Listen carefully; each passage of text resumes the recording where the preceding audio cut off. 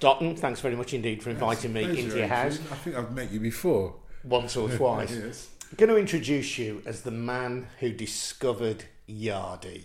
Oh, I like that. Yes, that's a very good title. I am not only the man who discovered Yardie, but I gave the book, which was initially called, or I should say, I gave the manuscript, which was initially called The Rough Way. I gave it the title Yardie, which is ironic because when you see the film of Yardie, about the only thing that they've kept from the book is the title. We'll come to the film very shortly, but tell me about discovering the book and Victor Headley.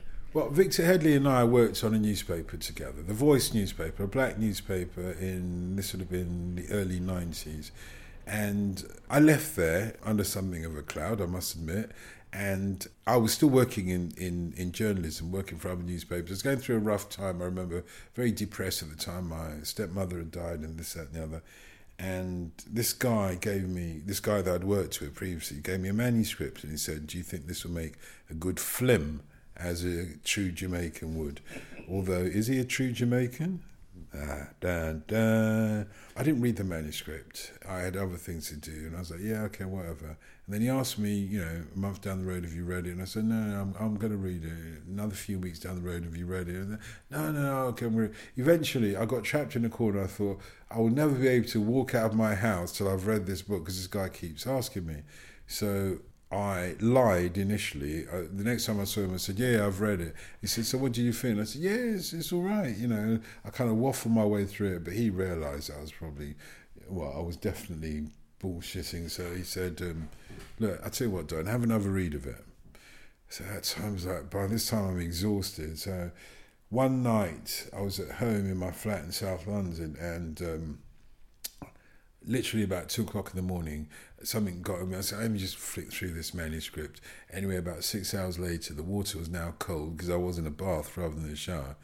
I was still reading it, maybe finishing it off by then, and the water was very cold. Jumped out of the bath and I thought, I'm going to have a go at publishing this. This is a cracking read.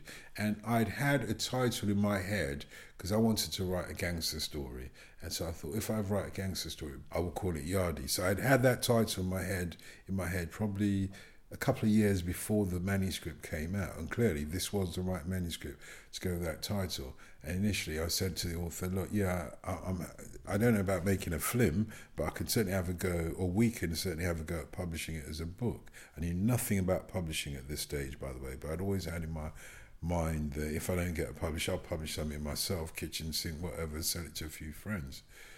So I had the title, I got the manuscript, put two and two together. I said to the author, I'll have a go at publishing it, but I want to call it Yardie. And he was like, no way. So I had a fight with him for about 2 or 3 months about what the title should be. Yeah, but that's essentially how the manuscript came to me, how I discovered it. So Victor was just a colleague on The Voice then, who, like you, harboured this idea of writing a gangster story, but he got in first. Yeah, absolutely. He had the manuscript before, but he wasn't even a colleague, essentially. He was working, kind of doing work experience at The Voice newspaper. He wasn't getting paid. And funny enough, my business partner, Steve, who was the editor of The Voice at the time, said, look, he was a shit journalist. He was rubbish as a journalist, but he managed to write this manuscript that, people...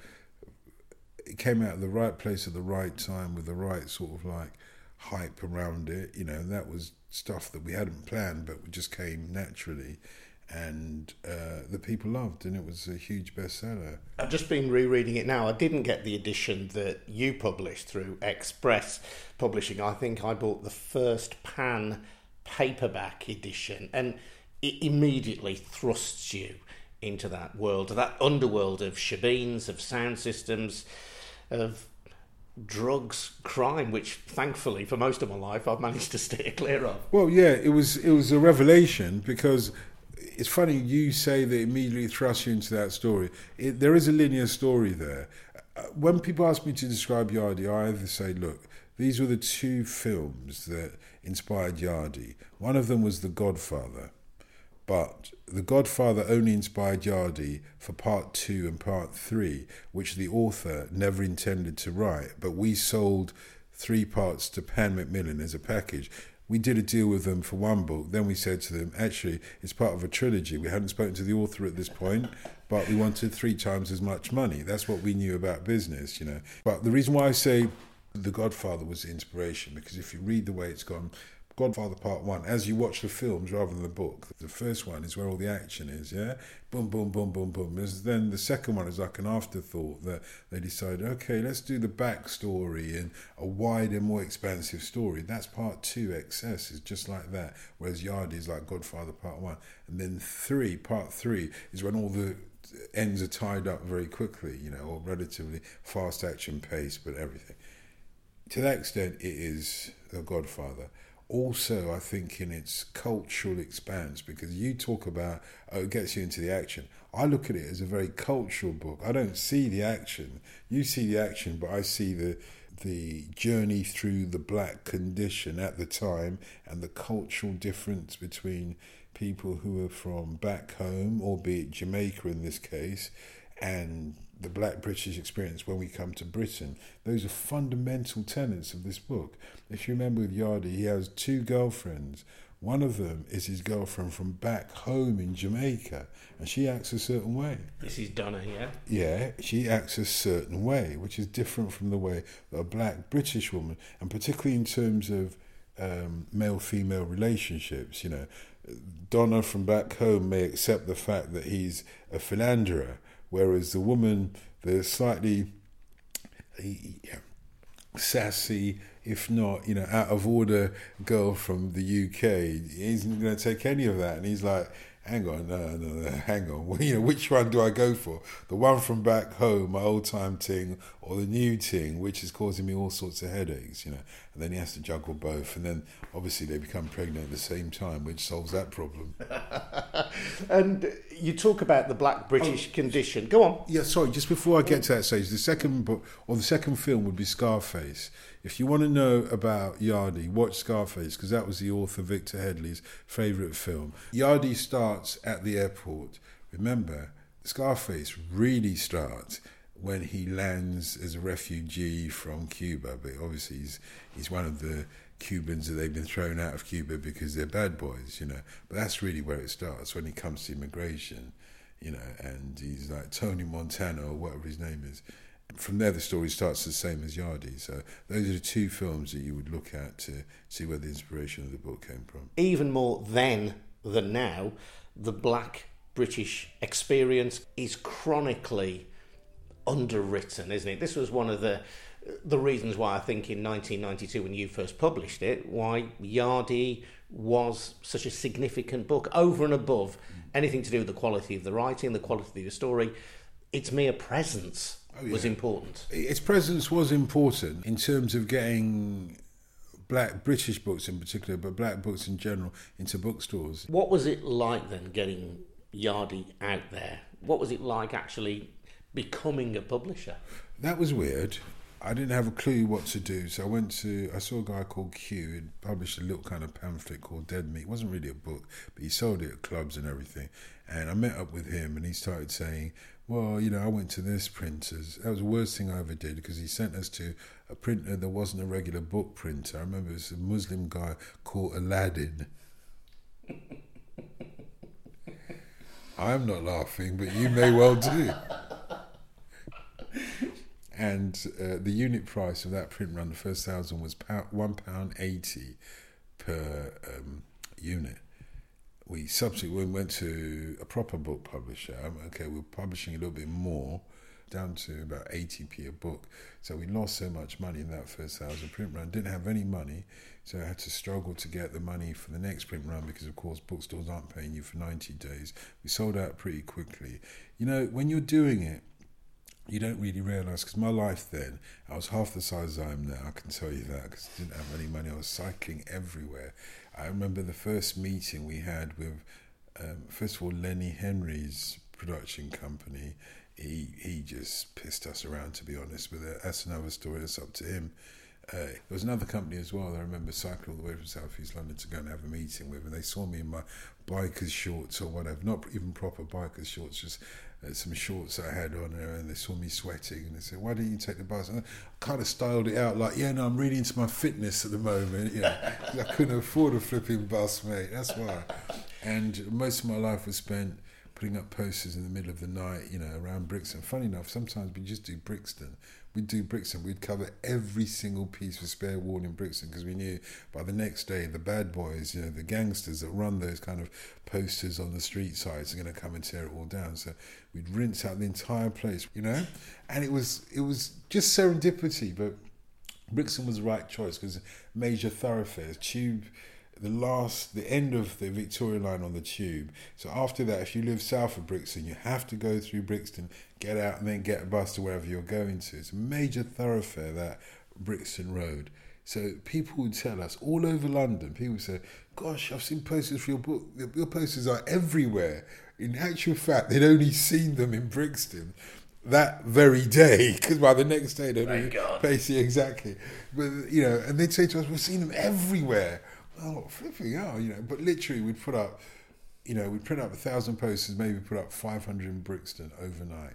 Yeah, overnight. That's what we used to do. So you didn't get a sense of being a book publisher. So it wasn't until one day, and maybe we'd done. So the first print run was 1,000. Second print run was probably about 3,000, and third print run about 5,000. Each time we had to borrow more money from family and friends to print them. And then one day, that brother follower said to me one day, I must have been round by his yard or something, and he said to me, Dotton, you'll never believe how large you are out there. And I'm like, what? I genuinely didn't know, because all I've been doing was putting up posters in the middle of the night, giving out leaflets at the tube stations, going out to events, giving out leaflets, and you just don't have any sense of it. And he said, no, you're large. Everywhere I go, people are talking about you. And I'm like, what? I couldn't understand it. I could not understand it because I didn't get any sense of that. So I've got this early edition of Yardie in front of me then, your Express that is version. A gun. That's a real gun there. How did you get that? Did you put that cover out, yeah? Yeah, that's my hand there, actually. That's my hand. So you're holding the real gun on the cover of the original edition of Yardie. You can probably see my broken finger on it. Can you see it? I know it's under there, otherwise you'd be able to see my finger there. But that is my hand holding the gun, pointing forwards. Steve took the photograph in his back garden, I think, and he had those guns. He had loads of guns in his house because he was into collecting guns, but they were technically collector's guns, so they'd had the pins taken out of them. But it didn't stop somebody breaking into his house and nicking them all, because you can use those replica guns. It wasn't even replica; they're real guns. It's a real 9mm pistol right there. It's a real one. It's not a joke. That's the one that kills people. And you had to get everything right authentically. I wouldn't have known the difference between a 9mm and a pistol, but I know that when the American edition had some guy with a revolver on it, it was just like, nah, even I could see it wasn't right. There's no Yardie's going to hold a little snub-nosed revolver, Not glorifying all the guns, but you've got to be authentic if you're going to put out the book authentically. So I reviewed the movie of Yardie recently, and I said that part of the appeal to me when I first read the book was that there were parallels with books written by a white British guy called Richard Allen, books like Skinhead and Suedehead, which unquestionably had Chopper, Hell's Angel, Skinhead Girls, had racist language in them and lots of horrible sort of racist attitudes expressed in them, but there was something about the rawness. There was a trueness to life about them, and that for me also, even though I didn't know particularly the world that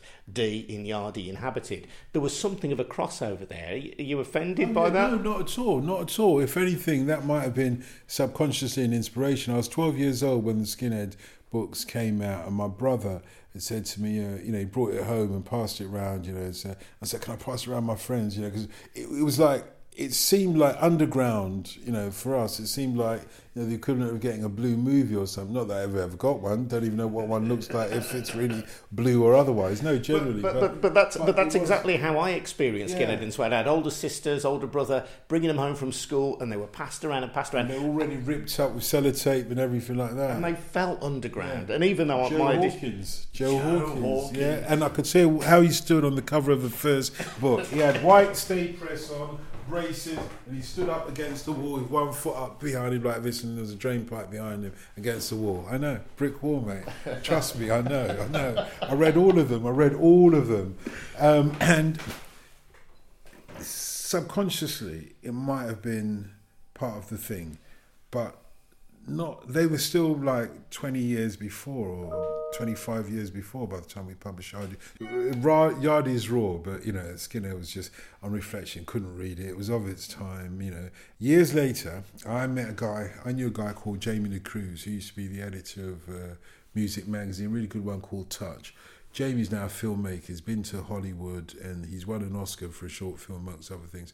His father was the managing director of New English Library. New English Library, Nell, which published all the Skinhead books. Exactly. His father was able to tell me about Richard Allen. I went to his father after we'd published Yardie, and then I met up with Jamie. So, my dad used to publish all these. I'm like, what? He used to publish. So went to him to spend an evening with him where he sort of like broke down New English Library for me, and he said that Richard Allen was like a 60-year-old Scottish alcoholic proofreader that they had, and he said, I'll write some books, I'll knock some up, and he started writing these books. But he was like in his 60s already, and he died of prematurely because of all the drinking he was doing and so on. But they probably sold more than Yardie. I would have thought. They were much more mainstream than that. Yeah, but still with that sense of underground, which was the thrill, I think, for me of reading Yardie. Now, in this early edition, it does say soon to be a major motion picture. That was at the time anyway a boast which had nothing to back it up, but it has now become a major motion picture, no less the first movie to be directed by Idris Elba. What do you think of the film? Well, it's nothing like the book. To be honest, it's nothing like the book, and that was quite a shock to me because I thought they bought the rights to the book. As I said to you at the beginning, I think they bought the rights to the title rather than the book. They changed the book. And I think it's a shame because there are layers of the book. I'll tell you what, I can't tell an ex-man how to run his business. He's much more successful than me, so I wouldn't even dream of it. But I wonder why I think Idris would have got a lot more kudos as a director if he had made the film in the spirit of the book, in that it was a low-budget film noir.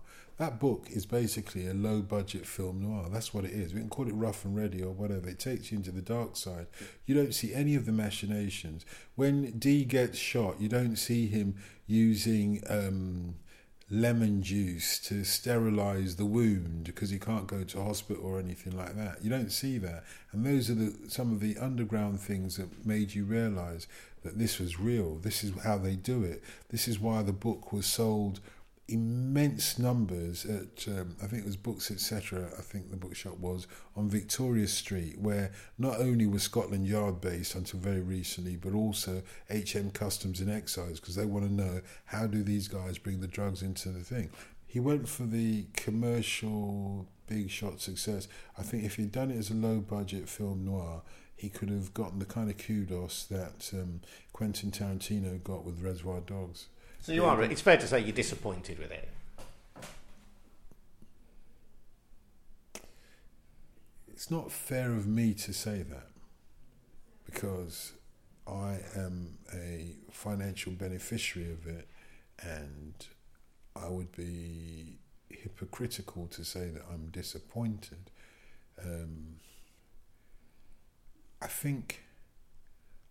I think it's a shame.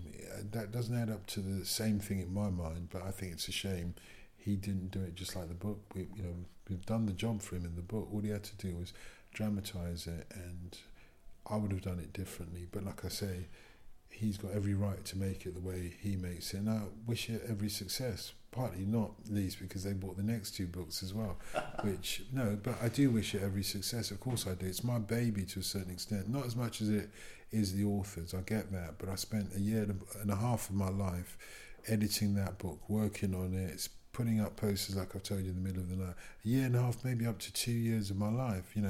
Even if I'd only adopted the baby for that time, I'd still be emotionally attached to it. You feel a passion. It's still something that is significant to you. I did until I saw the film, and now I've let it go. I've had to let it go. I've had to let it go. I've had to let it go. Yeah, I've had to let it go.